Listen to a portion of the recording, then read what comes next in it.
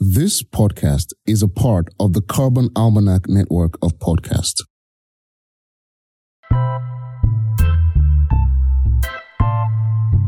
Welcome to the Carbon Connection podcast. It's not too late to change the conversation about climate change from doom and gloom to a conversation about possibility. This podcast is a curated selection of episodes that we just had to share with you. The Carbon Connection is about the many dimensions of climate change and the conversations people are having across the globe. It's about hope, community, advocacy, science, and changing our future.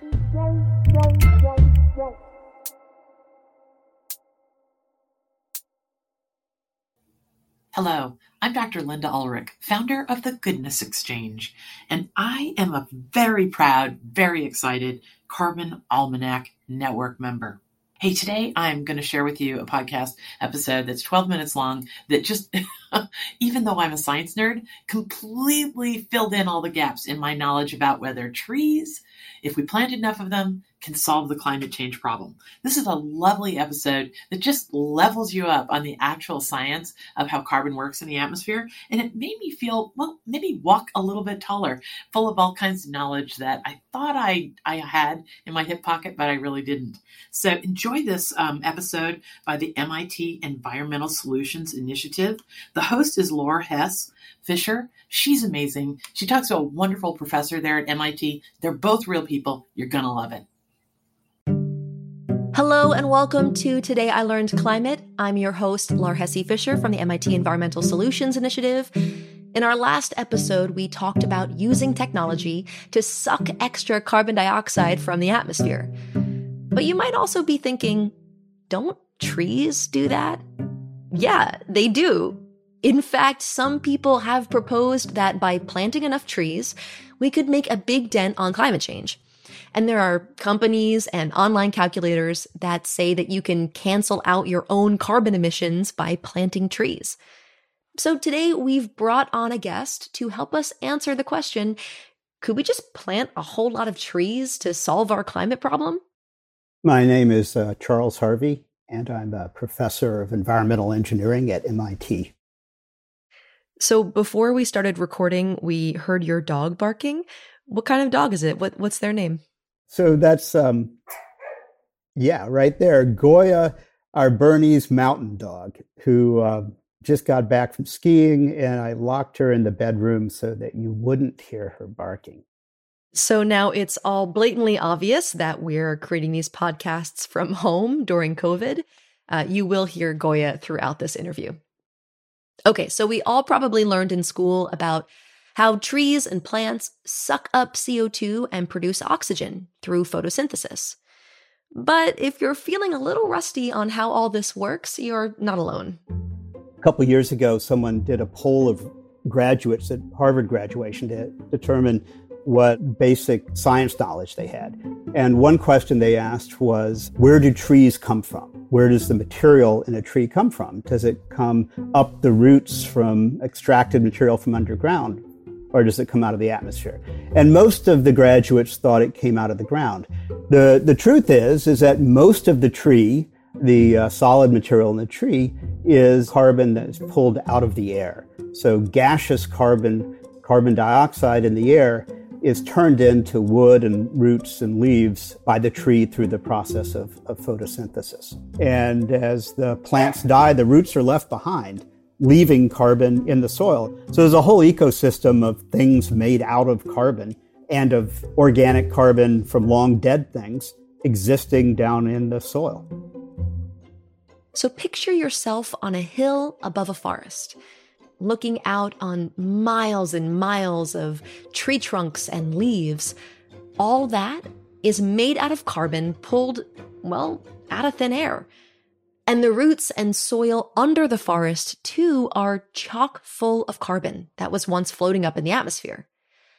But there's a cycle that's happening here. Carbon both enters and leaves the forest. As the plants die, they degrade. Insects, microbes eat them and release carbon dioxide back to the atmosphere.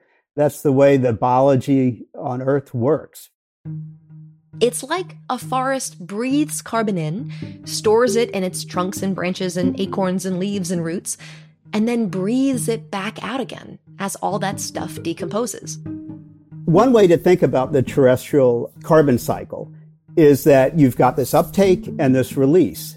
And the system likes to find a state where the two are equal to each other. And a lot of mature forests are like that. Even though the trees are pulling carbon dioxide out of the atmosphere, that same amount of carbon is being released as carbon dioxide back into the atmosphere. So you could say that when a new forest begins to grow, it's like a huge vacuum cleaner for CO2, rapidly pulling carbon out of the atmosphere. But eventually, it becomes a mature forest, which is actually breathing out as much carbon as it's breathing in. At that point, it's more like a big vault, like a bank vault, for CO2. Trees make a little CO2 deposits and withdrawals as they breathe in and out, but overall, the amount of CO2 in the vault stays the same, locked up and out of the atmosphere. So if we planted a whole new forest, that would take a lot of CO2 out of the atmosphere, right? Oh, yeah, it's true. I mean, if you go to a field and grow a forest on it, you now have all these trees that are composed of what was carbon dioxide. Trees are tremendously efficient and plants in other ways, like they grow themselves, they reproduce, they cover land. You don't have to build machinery that covers everything. So I think in the long term, nature-based solutions are actually more efficient than some sort of mechanical direct air capture. This is great. A natural way to capture and store carbon. Plus, everybody loves trees. So how much carbon can we expect to vacuum up when we plant our beautiful new forest? Well, here's where the trouble starts. Scientists can't actually agree on an answer. This is the area of the carbon cycle that we know the least about because it's really hard to measure. We don't really understand all of the uptakes and releases from a forest. We don't really understand how much is taken up into the soils and underground over time. It's relatively new to try to measure these things accurately enough over large areas over a longer period of time. And the approach that's usually taken is with something called an eddy flux system, where we build something that looks like a cell phone tower over a forest and measure the flux of carbon dioxide in or out of the forest. How does it work?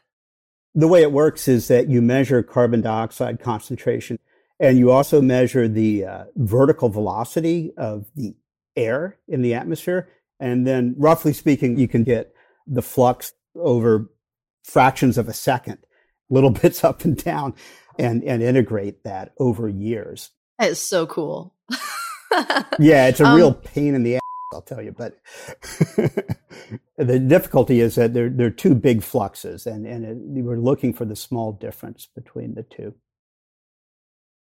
So there's uncertainty about how much carbon a forest can actually hold. And that's a big deal if you're trying to plant trees as the solution to climate change. And actually, we should probably stop saying planting trees and start saying planting forests. Because we're talking about billions of acres of trees here. For some perspective, the landmass of the US is about 2 billion acres. Which brings us to another issue. Where do you plant these forests? Because most land that doesn't have forests on it already is being used for growing crops and livestock. Before there was agriculture, other things grew on these soils. You know, the Midwest large parts of it were forested, so the soil was much thicker. And modern farming practices lead to a soil that's sort of thinner and has less organic carbon in it. So a lot of our agricultural land could probably store more carbon if we turned it back into a forest, but we'd have to find some other way to feed ourselves. And other types of land, like deserts, just aren't suitable for growing trees. And get this, areas like wild grasslands and marshes are already doing a good job of storing carbon. So trying to turn those into forests might be counterproductive. You can see how tricky it starts to get when you think about planting forests on a really large scale. Another thing that makes it very difficult is what happens to the tree. Is the tree cut down and made into toilet paper that then goes back into the air? Or is the forest, which you've planted, allowed to continue to mature and last for a long time? Right. If the trees decompose or are burned, then all of that carbon we've stored there goes back into the atmosphere, including the carbon in all of those forests that burn in wildfires in the western U.S. In our world today, we have a lot of challenges with keeping forests intact. This is key because everywhere forests are being cut down, we're actually making climate change worse. Cutting down a forest releases carbon dioxide into the atmosphere in two main ways. The first is kind of obvious. All of those trees and plants are carbon, and once they're cut down, they degrade. The second area is that when you cut down the large trees, the deep roots die. And the roots are an enormous store of organic carbon in the soil, which is turned into carbon dioxide. 30% of the Earth's land is already covered in trees, including vast forests like the Amazon, the Congo, and in Canada and northern Eurasia. These are massive vaults of carbon, and today, humans are breaking into them. Maybe the best example of this is the ecosystem where Professor Harvey does his research in Indonesia and other parts of Southeast Asia. I work in the tropics in what are called tropical peat swamp forests. And these look like rainforest, enormous tropical rainforest trees. But the soil is very wet, sort of puddles everywhere.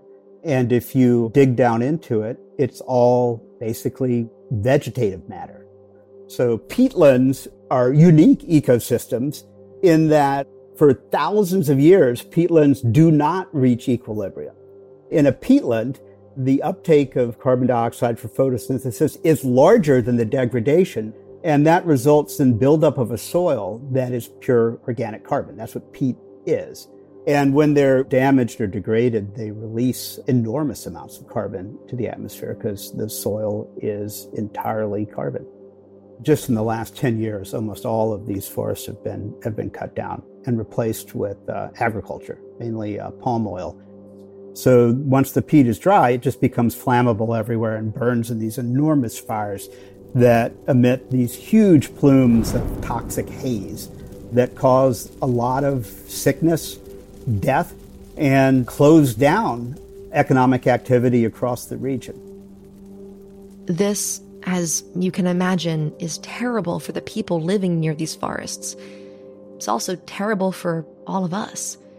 Those plumes of haze are, in large part, CO2. And once it's in the air, it will be warming our planet for centuries to come. So yeah, plant forests.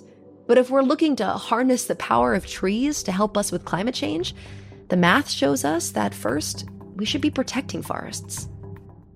We know that deforestation releases CO2. So we adjust our practices to not deforest or to extract lumber in a more sustainable way. And then in the long term, turn that around and start to pull carbon dioxide out of the atmosphere. I think it has a lot more potential in the long term after we've eliminated fossil fuel emissions to actually lower atmospheric concentrations. If you're itching to dive deeper into what we talked about today, we've provided resources in our show notes at tilclimate.mit.edu. Just go to the episode page. And educators, we've developed a flexible set of activities to connect this episode with your classroom curriculum. Check out climate.mit.edu/educators. You can also learn about the work that we're doing at the MIT Environmental Solutions Initiative to help communities in the Amazon integrate technology and new business models to protect the rainforest. That's our Natural Climate Solutions program, which you can find at esi.mit.edu. Thanks to Professor Charles Harvey for joining us on this episode, as well as Professor César Terrer for his insights as well. And thank you for listening.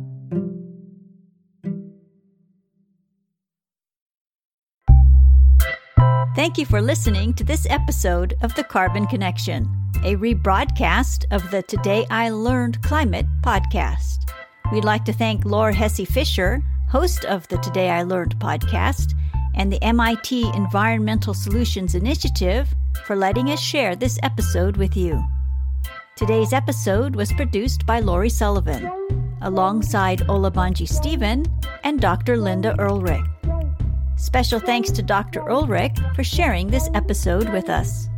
Our editor is Tanya Marion, and our founding producer is Jennifer Myers-Schwa. To listen to other episodes in the network, like the Generation Carbon episode about plants, created especially for kids ages 6 through 10, visit thecarbonalmanac.org/podcasts.